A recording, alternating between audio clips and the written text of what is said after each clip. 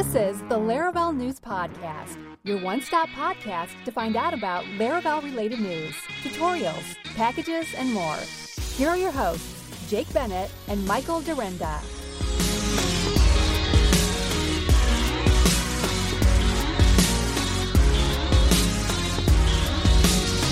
Welcome, everybody, back to another episode of the Laravel News Podcast. This is episode 138. And as always, I'd like to say a big shout out to my Mr. Co-host. And we're both co-hosts, right? You're not my co-host, the co-host of the Laravel News Podcast, Mr. Michael Dyrynda. But before you say hi, I want to give a quick shout out also to Scout APM. Scout, thanks so much for sponsoring the show. Scout APM is application performance monitoring for your PHP applications. We'll talk about them a little bit later in the show. And until then, Mr. Dyrynda, how's it going, my friend? It's going well. Good. It's going well. Good. I had an obscene amount of sleep last night, which was nice. That's awesome. That's the best. It was interrupted. Liv has been teething sort of on and off since January, like that first tooth, and it's just like bothersome. And then it's like every now and then it's sore. Rum on and then the gums, this week man. it really Rum on the gums. This week it came on in anger. And there were Wednesday night and Friday night. It gets into for those of you who don't have children, there's this blood curdling scream that they enter, and they just scream. And you can put the creams and the gels and give them anti-inflammatories and things like that.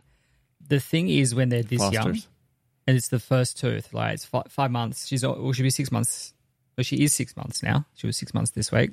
She's only just starting on solids, so putting anything in her mouth that is not like breast milk, they kind of like don't know what to do with it. So you put in a syringe with paracetamol or anti-inflammatory or whatever, and most of it comes back out again because they don't know how to swallow it. And when they're screaming, it's even worse because they're just screaming, so they don't stop to go, what is this, and kind of get it in there. So Wednesday night was just, it sort of came out of the blue. And then Friday night, we were a little bit more prepared for it, but we just missed the boat on getting it into her hand last night. Just missed it. As soon as she woke up from her last nap of the day, I was like, Panadol. And then an hour later, it was the anti-inflammatory. And then, she slept pretty well last night. That's awesome. You figured the trick out. We got it. I think she slept to about 2 once we got it down. And then she woke up again about 4:30. And then she slept until like 10 o'clock. Which was nice. So that gave Rhea an opportunity to have a bit of an extended sleep. Eli woke up at 10 to 9, which was pretty good by his standards because normally he wakes up at 6:30. So, it's good. It's good. How about you? I see you've got some birthday paraphernalia in the background. Indeed, I do. So my parents are in town, and so it's been a birthday marathon. My dad's 68, and so we've been celebrating all weekend. It's been super fun. We went out to eat a couple times, and the kids got presents and wrote cards and all sorts of fun stuff. So it's been really enjoyable just to have them in town and hanging out and celebrating his birthday. So that's been really, really fun. So, beauty. Yeah. Well, hey, man, we've got some releases, some news, some packages, some tutorials. We're going to get right into it, folks, starting with Laravel 8.30 being released. So let me get my screen back to normal size here.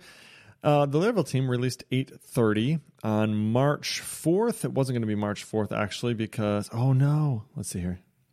I recently updated to Big Sur. I was telling Michael. And so some of my stuff has changed around now. So I got to get used to where things are. It would have been the 2nd, March 2nd, actually, is when they would have released this on a Tuesday, which if you didn't know, they release stuff on Tuesdays. So it came with the ability to stop a validator on the first failure, a new collection method, as well as a new rate-limiting convenience method for minutes, and the latest changes in the 8.x branch. So let's first talk about the first failure in validators. So Taylor himself, the Otwell, contributed the ability to stop on the first validator failure instead of continuing to validate all fields. So if you have a bunch of fields that you're validating, let's say you have 5 of them, instead of continuing through all of them and saying validate number 1, then number 2, then number 3, then number 4, then number 5, and then displaying all 5 errors at the top of your input or at the top of your form, you can say at the very first one, just go ahead and stop. So what you have to do is In this case, I don't believe there's a way yet to do it where, like in the controller, you should just say this validate. You actually have to make your validator and then new up that validator, and then you can call validator stop on first failure. And when you do that, it will stop on the first failure. It will stop validating everything, and it will just fail at that point, which I'm thinking this could be interesting too if you have validators that depend on other things being true before it gets to them, right? Have you ever had that happen where like it needs to be an integer, and then if it's an integer, then you validate it's a phone number or something like that, you know? And sometimes it goes like, okay, it's an integer, and then check to see if it's a phone number. And if it's not an integer, it fails to be able to validate it's a phone number. So this could be interesting in those sorts of situations too. Okay. We have a new contains one item collection method contributed by Mr. Joseph Silber. This dude is a rock star, by the way. If you've not heard his name, you should check out all his contributions. He's got all sorts of stuff.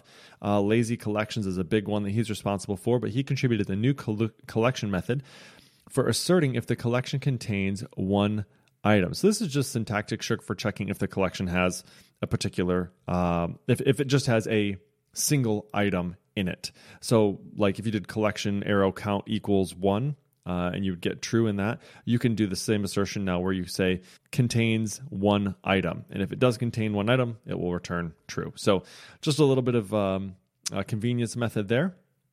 You have a rate limiting per minutes helper. So Craig Anderson contributed a new per minutes function to rate limiting.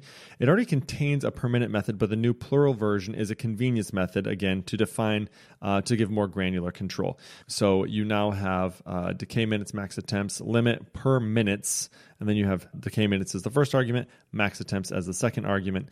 So again, just a little bit of convenience there. So you can see the full changelog. This was actually for 8.29 and 8.30 in the show notes on the page, or you can check them out. Are they on GitHub now? Is that where they are? Let me see. Let me roll over that. Yep, they're on GitHub. They do get rolled in there. Yeah. Yep. They do get put in there eventually, in retrospect, I think. Yes. Sometimes, but they are in there. Mm-hmm. Yep, indeed. And so there's a couple things that'll fix stuff in there too. So if you're interested in seeing that, go ahead and jump in there. Okay, we've got another one, 8.32. Ooh, this is the fun one. You got the fun one this time. Yeah. Let's hear about it. The big chunker, the big one. 8.32 was released with a HTTP client dump methods, queue exceptions throttling, and fluent JSON assertions. So first up, we have from Andrea Marco Sartori, contributed a dump and a DD method to the Laravel HTTP client so you can inspect requests during debugging more easily. These helpers will dump an instance of the HTTP request and client options. So previously, if you had done something, these are in the client, these are not in the response. So in your testing methods, you can do like a this request or this get, and then do a DD. So this is in the request, so you can see what's being sent in your request for the HTTP client. So you could do HTTP, DD, or dump, and then arrow get, and it will spit out to your browser or to your command line or whatever you're testing in what is being sent as part of that. So if you're building up a query string and you need to inspect the payload and things like that, that makes that nice and easy for you. Next up from Paris Malhotra, we had a contribution of a circuit breaker middleware for queues, which allows you, if you are relying on third-party HTTP services that are not so reliable, to do a back-off exception. So you could do in your job middleware method, a new throttles exceptions 10,5.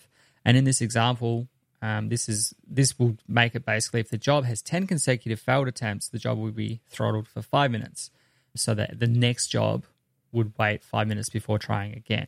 You can also use a back-off method appended to that to wait between retries before meeting the threshold, as the queue will retry failed jobs immediately. So you'd have new throttles exceptions 10,5 and back-off as a chained method and pass it 5 to wait 5 minutes before you do that. So that probably made little to no sense. It is simple if you look at it, and if you read the documentation, the queue documentation does include details on the throttling exceptions middleware if you'd like to learn more. Claudio Decker contributed fluent JSON assertions for testing in Laravel. At the time of writing, the fluent JSON assertion methods don't appear to have been documented, but there is a pull request that goes into it in great detail. And there's a simple example. So when you're doing assertions against your JSON, you may have previously used assert JSON fragment or assert JSON or assert JSON contains and things like that. And it's a little bit finicky if you're trying to make some assertions about nested data structures and things like that. So assert JSON will now accept a closure, and it will give you a assertion object, so a fluent assertion object that you can then you can perform tests against root level properties. So you could say JSON arrow has podcast or has podcast.id and so on and so forth. I did have a read over the pull request itself, and Claudio went into a huge amount of detail. So you can make specific assertions around the specific IDs. You could do JSON where ID and then a podcast ID. For example, if you're testing against the podcast, you could test against the subject, description, keys, nested values. You know, there are seasons and count how many there are. You can count a specific number of episodes all through that structure,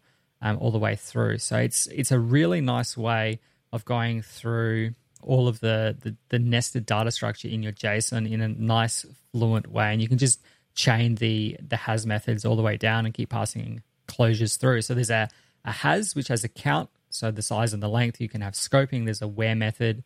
There's an etc. method, which I saw, but I didn't understand. The library will automatically fail your test when you haven't interacted with at least one of the props in a scope. While this is generally useful, you might run into situations where you're working with unreliable data, such as from a feed, or with data that you really don't want to interact with in order to keep your test simple. For those situations, you can use the ETC method. So there you go. Check that out. But yeah, so there's that. There's also has all, where all, missing all, and there's also those wonderful, wonderful debugging dump and DD helpers. I think the documentation has been merged in now. If not, then we link to the pull request in the show notes. Claudio has done a fantastic job with this, and if you've ever had to do any assertions against JSON data and responses and things like that, definitely check it out.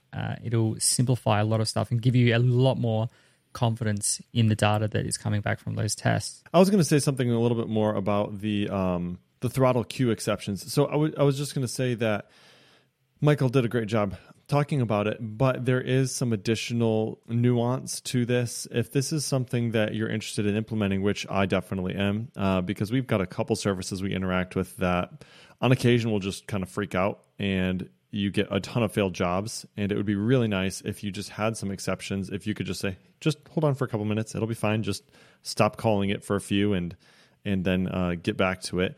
So yeah, there are some ideas in the documentation. The documentation was really well written, by the way. I'm not sure exactly who wrote up the documentation on throttling exceptions, but really well done, where they talk about retry until, which is another method on the job that will determine the time at which the job should time out. So if you say this job would be valid for like 30 minutes, right?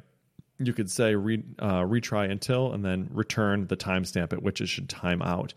The second thing is where they talk about the back off.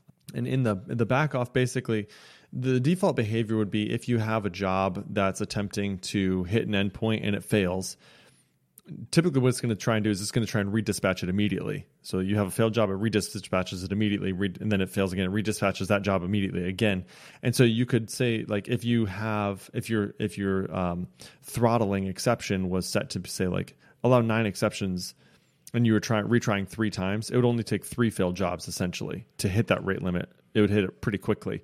So that back off basically says, like, if it fails, wait a couple minutes before you retry that particular job again. So you fail, go ahead and back off for 5 minutes, and then you fail again, go ahead and back off for another 5 minutes. So in any case, they talk about that, time-based attempts and some of those things. So again, if you're interested in implementing that, know that there is a few more options than kind of what we discussed in here that you should take a look at in the documentation, which is, again, really well done. So thanks for contributing that. Really, really good. Okay. One more. Victor Daushi contributed the ability to pass an eloquent collection to a model's destroy method. So previously you would have to pluck a primary key if you were to go, model : destroy, and then you'd want to pass an array of the IDs you would have to pluck from that collection. Now you can just, or you'd have to pass the model keys.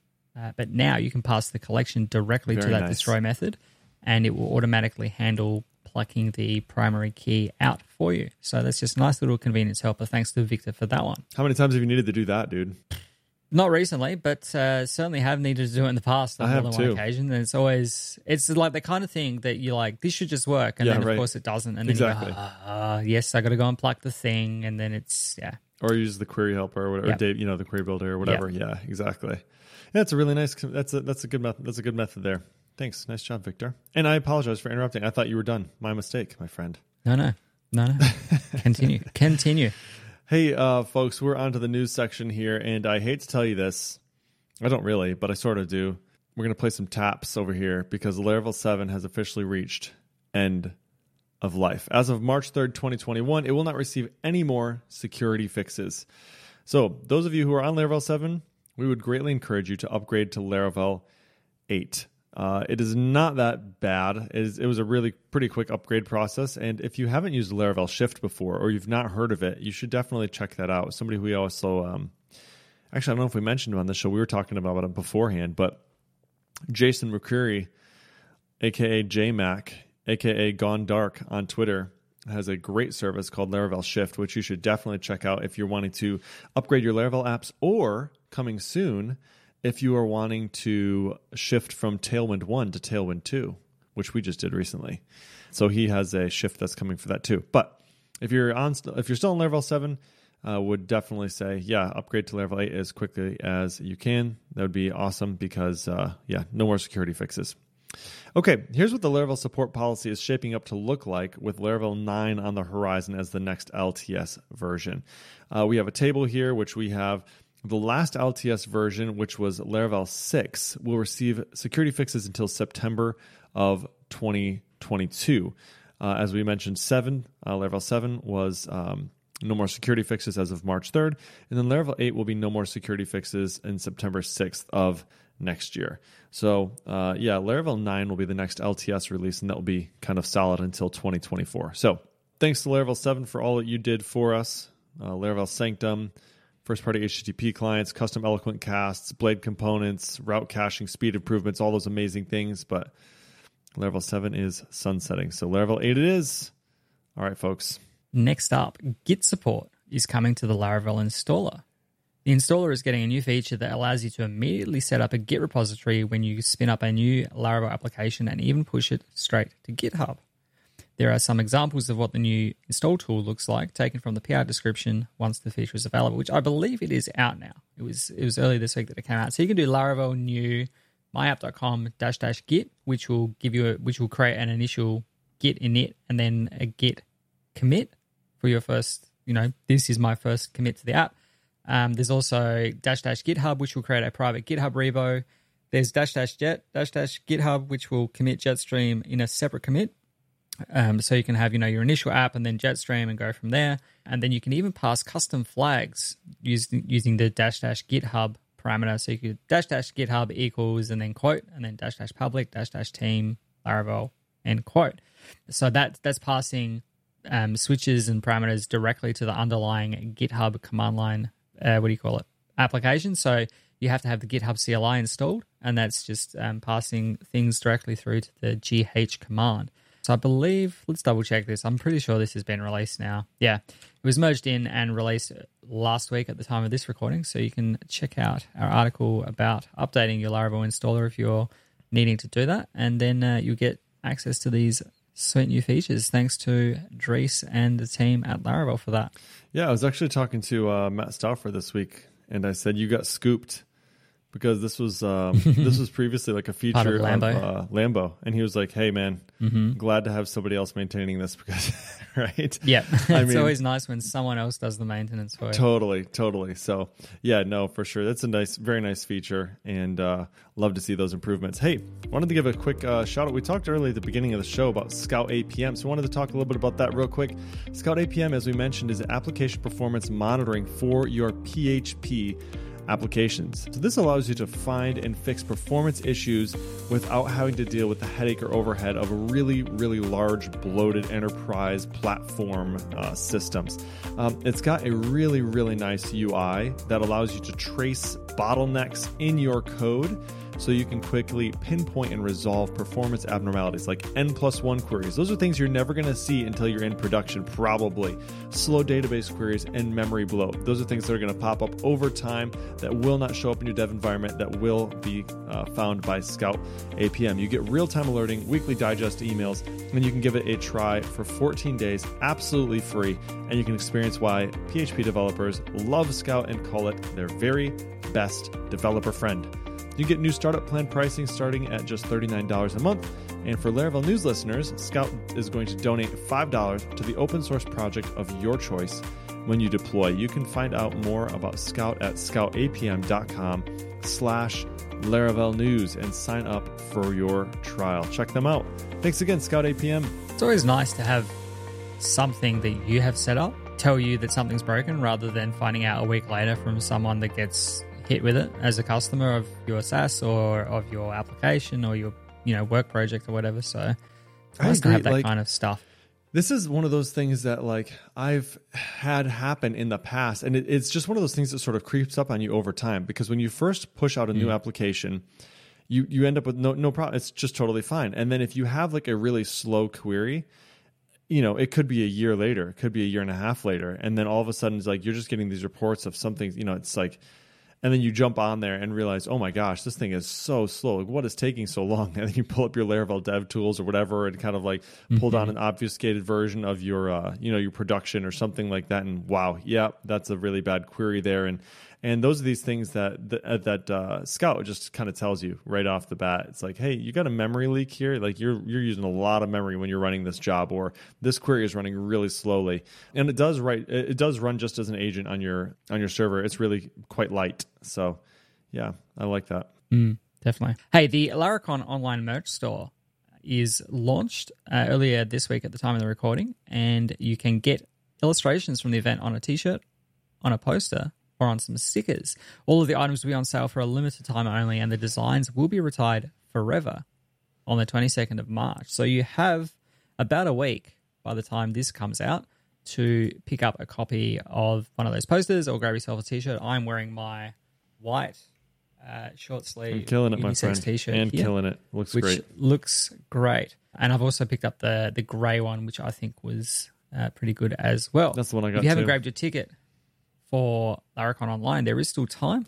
The event will be on the 17th of March, which is it'll be the day after this recording comes out. So it's coming up this week. There are no hotels, no airfare, no any of that awful travel stuff. Just sign up and spend the day watching some of the best speakers right from your computer, or grab the recordings and watch them at your own leisure after the fact. This year's lineup is all about the Laravel internals, and it includes the following lineup. We've got Mohammed Saeed talking about diving the queue, Christoph Rumpel, the final Laravel service container talk, Bobby Bauman routing Laravel, Taylor Otwell will be providing a Laravel update, and with any luck we'll be talking about Nitro/Glycerine/Octane/ whatever he's had to talk about next.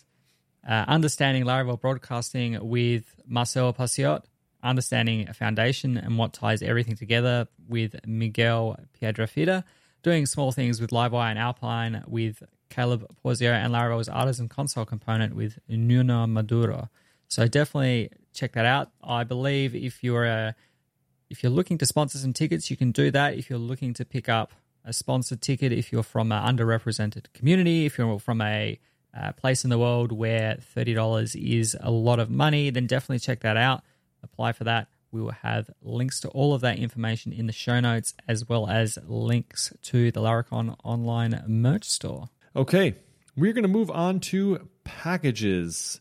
So we've got, I feel like we talked about this last time. Did we talk about this last time? E-tags? I think we did. Maybe. Yes. Maybe I have jumped the shark. No problem. Jump to the shark. Okay, context. Do you know what jump to the shark is? No, I just know that it's the context in which to use it. Yes. Okay, so jump to the shark. We didn't, for the record, talk about this, though. We didn't? Are you sure? Oh, man. Well, we did, and I didn't put it in the show notes. Yeah, I'm pretty sure we did, but I can talk about it again. No worries. Also, Jump to the Shark, I believe, refers to Happy Days, which was a U.S. show with the Fonz. The Fonz when he jumped the shark. That's right. Is that where it came from, though? I think that is where it came from. Is that where the saying came from? I think it is. Let's see. Jump to the Shark etymology. Hold on, folks. Sidetrack here. Reach a point where far-fetched events are included merely for the sake of novelty, indicative of a decline in quality. Yes, that's what that's how you were using it. Jump to the shark, a decline in quality, right? Yeah, so I think that's what it's talking about. Yeah. It was. The phrase derives from a 1977 episode of the sitcom Happy Days, in which the character Fonzie jumps over a shark while on water skis. This gimmick strayed absurdly outside the original storyline of the sitcom. There you go. It's just like a hey. That's right. Better Call Saul. Okay. Anyway, Hey folks, we did this once, but in case you didn't catch it last time, we're going to talk about it again. Laravel eTag conditionals. Just kidding, I don't know if we did or not. It's a package that provides a set of middlewares for eTags and HTTP conditional requests. Which eTags, I don't know what these are, and HTTP conditional requests, I don't know. So using the techniques supported by this middleware, browsers can handle the caching provided automatically based on eTag headers in HTTP responses. So at the heart of the package is the set eTag middleware, and it sets the eTag, oddly enough, on responses. So the value of this header is the MD5 hash of the content, and this package also supports head requests as well. So it currently supports two HTTP conditional requests, which are if match and if none matched. So to give a high-level understanding of how this could be useful to your app, so when the if none match header is in the request, matches the eTag, then a 304 response is returned, and the browser will use cache content instead. And then if the if none match header doesn't match the newly created eTag value, then a 200 response is returned. So it sounds like it's for caching, right? So it's basically like it will tell it whether it needs to refetch or not, essentially. Yeah, and so I think the eTag, last time we talked about this, or maybe Oh. yeah, it's like with JSON responses too. I think it's sort of the idea, right? So like if you have an API and you're wanting to return something that hasn't changed, right? Instead of having to resend the whole thing. You can use it for anything. Yeah, the eTag HTTP response header is an identifier for a specific version of a resource, which allows caches to be more efficient and save on bandwidth. As a web server, it doesn't need to send a full response of the content if it hasn't changed. So we'll check the header. It will say, hey, you've already got, this is the ID. So here's the MD5 hash of the thing. The content, yeah. If it hasn't changed, then just grab whatever you've got in your local cache. Yeah. Genius. Love it. Yeah. That's pretty interesting, actually. So, yeah, I mean, you wish that you could... I suppose this is something that's only done on the server side, right? Well, you would set the header, and then Right. the browser would be responsible for saying, I have this thing. Does your version match my version? Right. I'm curious if I'm wanting to utilize this as a as a consumer of an API though. Like if I'm trying to pull an API, I guess it would probably it's saying it would all be handled on the server, right? Mm. The 304 because it's going to send back the 304. Okay. Anyway. Correct. Yeah, Yep. that's really interesting. I've never really dug into this much. But it sounds like it could be like if you have if you have a large JSON payload or something like that, instead of having to pull it all down again, just MD5s, it sends it to you and it's like, hey, is this the same? Oh yeah, it is. Okay, don't even bother. Don't worry about it. It's just the same as it was last time you called, right? Mm-hmm. Yeah, pretty cool. Nice. Okay, we've got friendly prefix IDs for Eloquent models, and go. Laravel Prefixed IDs is a package from Spatie that automatically adds a friendly prefixed ID to your Laravel models. As Freek van der Herten describes in his introductory post about the package, it provides human-readable prefixes to otherwise random IDs. For example, you might give a token ID that contains a friendly prefix, token _ sandbox _ and then some random string. The Very token nice. I like sandbox that. prefix could indicate that it's a token for your sandbox environment, which would otherwise look like a random ID. It's basically attaching a trait to your model. The use has prefixed ID trait, and following the installation instructions, you'll need a table column for your model that contains the prefixed ID, which defaults to prefixed _ ID. And there are a few examples that have been included in the package. So you can it will automatically create the prefixed ID. You can find by prefixed ID, and it will return things based on that. There's a little bit of configuration involved in doing this kind of stuff. There's some things that you need to put in your service provider, if I recall vaguely correctly from having read the post. But this is inspired by Stripe's API. If you've ever used Stripe's API, they usually have like a cust _ or a sub _ or a inv _ that sort of like relates to those IDs, and then you store that as a field in your database. You index it so that you can search by it, and so this package kind of packages that all up and gives you that functionality. So same being thing with able their to do API that. tokens as well. So they have test _ sk _ whatever. So secret key, and then test _ pk for publishable key, and then live, I think, as well. That's a cool idea, actually. I like that. Really like that. Yeah, it just makes it a little bit more digestible, because if you're just using random strings, for everything. It kind of makes it more difficult within the context of the application as a developer to know what things are that you're looking at. So whether it's this, whether you're passing a subscription around or whatever, you could conceivably have the same random string with a different prefix in two different models. So definitely something useful. It packages it up nicely. It makes it all available. It handles all of your route model binding and that kind of stuff as well. So thanks to Freek and Spatie for that one. Speaking of Freek and Spatie, we've got another command or another package called Laravel Remote, which is a package by Spatie that provides a command to execute artisan commands on a remote server. So think you have a Laravel install and you want to reach out to another one of your servers and you want to run an SSH command on it. I believe you can say, so that's the concept. So you say, Laravel, go talk to this other server. It doesn't have to be another Laravel installation, I don't believe. I think it's just an SSH, so you could do like anything, I'm pretty sure. But in the context that they're talking about it here, they say it's a Laravel package to easily run artisan commands on remote servers. But in some examples in the documentation, they have PHP artisan remote, and then you say cache clear. Another one is PHP artisan remote, which, by the way, remote is the package, right? So you're saying in your whatever, the one that you're trying to run it from, you say PHP artisan remote, and then that's going to say like, okay, that remote server I have defined out there, and they say ls -- raw. So that would run ls on the server, which ls is not an artisan command, I don't believe. And then you can there's a couple other examples in any case. So yeah. You can define multiple different hosts in the config file. So you could say PHP artisan remote cache : clear -- host, and then you can define which host config you're talking about. And then all you have to do is kind of the heart of the package configuration is you have a hosts key, and then you have the different hosts that you have with like the IP, the port, the user, the path that you're going to run it on. And so that's how you're able to essentially hook into those remote machines and run these commands. So yeah, that's interesting. I can think of lots of different reasons why you would want to do this, but not any that I would need to use right off the bat, I guess. Actually, no, I take it back. I just thought of one. So yeah, I can think of times where I deploy something to one server, and then I actually, during its deploy step, it would be really handy if I could reach out to this other server and just kind of run this one command that it like regenerates a key for me, actually. Yeah, that's really interesting. That's a pretty cool little feature here. Yeah, so he actually live streamed it on YouTube.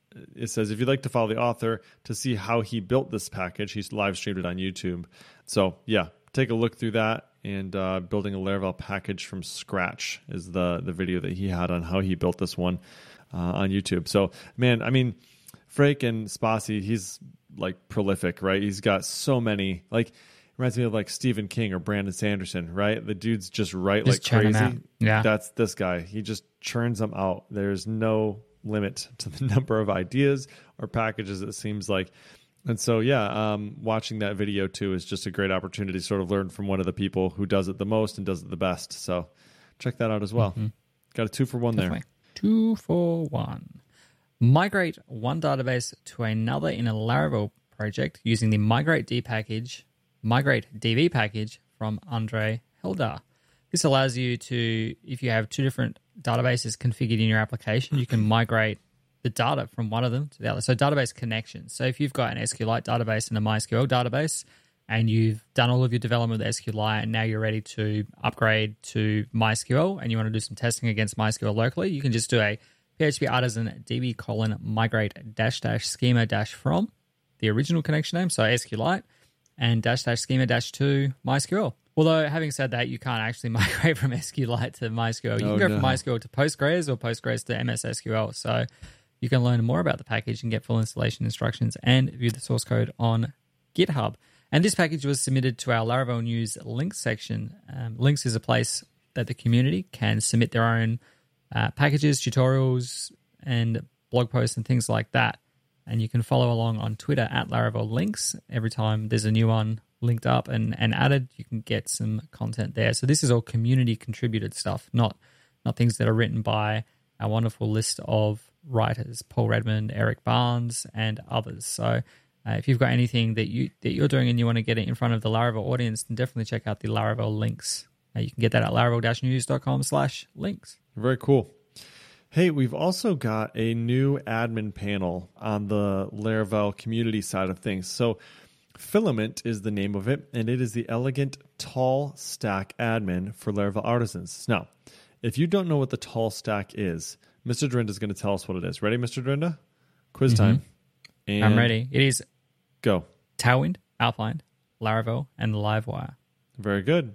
There it is. So those are the 4 that are used to build out Filament. So the admin panel has simple foundations of Livewire components with a powerful form and table builder that relies heavily on Alpine JS, and the UI is a custom design built using Tailwind version 2. So in our blog post here, we talk about the installation, which is really straightforward. Just composer require Filament and then PHP Artisan migrate. And you can create a user account, which you just PHP Artisan make :Filament user. And then answer the input prompts. You can create Filament resources right from the command line, which is just going to get added to the app Filament resources directory. So with that, then, with each resource, you have this form builder. So you can use this to create dynamic contextual forms in the admin panel. And each of those forms have a schema. This is sort of Nova-esque, right? So you have different components, text inputs, select inputs, date pickers, things like that you can then tie to different columns within your model. You also have these tables, which is how you display all those different resources, right? And they as well have their own schema for how those are to be displayed with both columns and filters defined in methods. And there's, of course, a lot more in the documentation, but Dan Heron is one of the guys who helped build that. I think Ryan Scherler is the other one. So I know that it was trending on GitHub for a while as like the top PHP package or something like that. I saw them talk about it on Twitter a little bit. So it seems like this has got a little bit of a following already, and I think a lot of people have been enjoying checking this one out. So if you have not yet and you are interested in doing so, definitely check that out. It's on GitHub as Filament/Filament, or on Composer as Filament/Filament. It's on GitHub at Laravel-Filament/Filament. So yeah, very cool. Thanks, guys. Nice work on that. Beautiful. We're hitting the tutorial section, just a couple to run through today. The first up is one by our fearless leader, Eric Barnes, which is a step-by-step guide to building your first Laravel application. Since its initial release in 2011, Laravel has experienced exponential growth. In 2015, it became the most starred PHP framework on GitHub and rose to be the go-to framework for people all over the world. Laravel focuses on the end user first, which means it focuses on simplicity, clarity, and getting work done. People and companies are using it to build everything from simple hobby projects all the way up to Fortune 500 companies. The goal of this tutorial is to create a guide for those that are just learning Laravel. This guide will take you from the very beginning of an idea into a real deployable application. If you prefer to read this as an ebook, you can join the weekly Laravel newsletter and get it for free. So this looks into Laravel. It's not an exhaustive or comprehensive look, but if you want something that's more full-on, check out the Laravel Up and Running book by Matt Stauffer. But the tutorial does expect a few prerequisites, including your local PHP environment, having database up and running, having PHP unit and Node installed. So this goes through everything, basically from the planning stage through your first steps of getting Laravel up and running, through database setup. It's about building a list of links. So like the Laravel News links archive that we just mentioned. So it goes through all of this kind of stuff for you. And just the thought process that Eric goes through in sort of scaffolding out what that looks like, handling the form submission and testing, as well as saving valid links and all this kind of... Look, I'm going to keep talking, but there's a lot of stuff going on. So definitely check that out if you are looking at Laravel for the very first time. I know given the breadth of the community and the listenership and the readership and the viewership of all of this Laravel stuff, there are always new people coming into the framework, and it's always good to sort of check out a fresh, updated process for what that looks like. So definitely check it out. Thanks to Eric for putting that together. Awesome, folks. To send you out, we've got a really interesting article, one that I've not really ever seen on Laravel News, by a gentleman named Zach Teska. Zach is a senior developer at Kirschbaum and has been a web application developer for almost 20 years. So Zach has got a really insightful blog post here, and there's a lot to it here. But he basically focuses on how we use language in our development circles. And he talks about its importance and how it really affects both our actions and our thoughts. So I've kind of skimmed through the blog post here, but I kind of want to sort of sum up with the takeaways here. And what he talks about is the most important pieces is that our words and our thoughts and our actions are all interrelated. So you can kind of modify or nudge any one of those by changing the others. But in this blog post particularly, we focus on how our words influence both our actions and our thoughts. And he talks specifically about how the fact that because so many people are doing remote work these days, that words really do have quite an impact on how we do on our actions and thoughts, because we communicate through text so often, right? Through chat and email especially.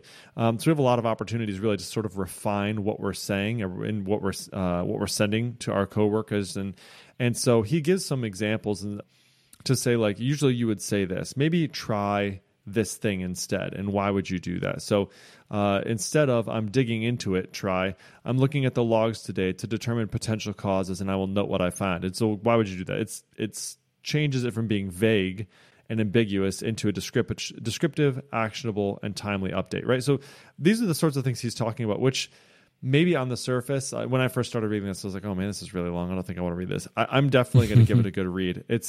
It's really insightful, actually, and enjoyable. So Zach, great write-up, man. This is awesome. More of this stuff would be really, really good. I hope he comes back and writes on this. So this is actually filed under career, right? So this isn't really like, typically we're like releases, news, packages, tutorials. So this is, we have this, like me and Michael put this down as tutorial, but this is sort of like career stuff. Maybe we'll get more of this. This is pretty interesting, actually. So again, thanks, Zach. Nice work. Really, really good. Mm-hmm. Hey, folks, that's what we've got for today. That is everything. Mr. Dorinda, you have anything to say before we sign off with our lovely friends? Nope. I'll let you get out of here because of the whole daylight savings thing. I guess if you're starting daylight savings, that means we're going to end daylight savings and move into the miserable cold part of the year soon. Oh, I'm so sorry, my friend. It's true. It is true. I was explaining, we were talking about how the Earth is on a tilt. My son was talking about, like, they're studying about, like, the Earth going around the sun, and then the Earth rotating, and then the Earth on its tilt, and how I was telling him how we're tilting back towards the sun now, and Australia, since it's on the other side of the equator, is tilting farther away from the sun. And so I was like, so Michael is like going to be going into winter. He's like, really? I'm like, yeah, it's a different, like, it's the opposite season over there. He's like, no way. So mind-blowing. It is weird. The upside down. You guys are in the upside down, or we're in the, I don't know, maybe we're in the upside down. What is up anyway, right? It's all upside down, isn't it? It's not even up. It's like outwards. Right. True. It's all arbitrary. It's all relative. If you think about it, we're standing 90 degrees to the sun anyway.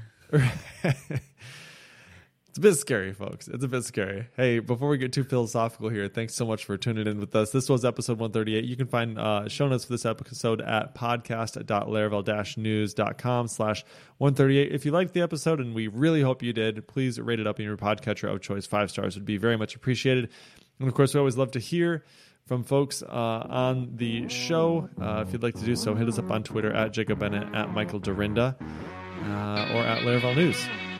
Okay, everybody, until next time, we will see ya. Bye.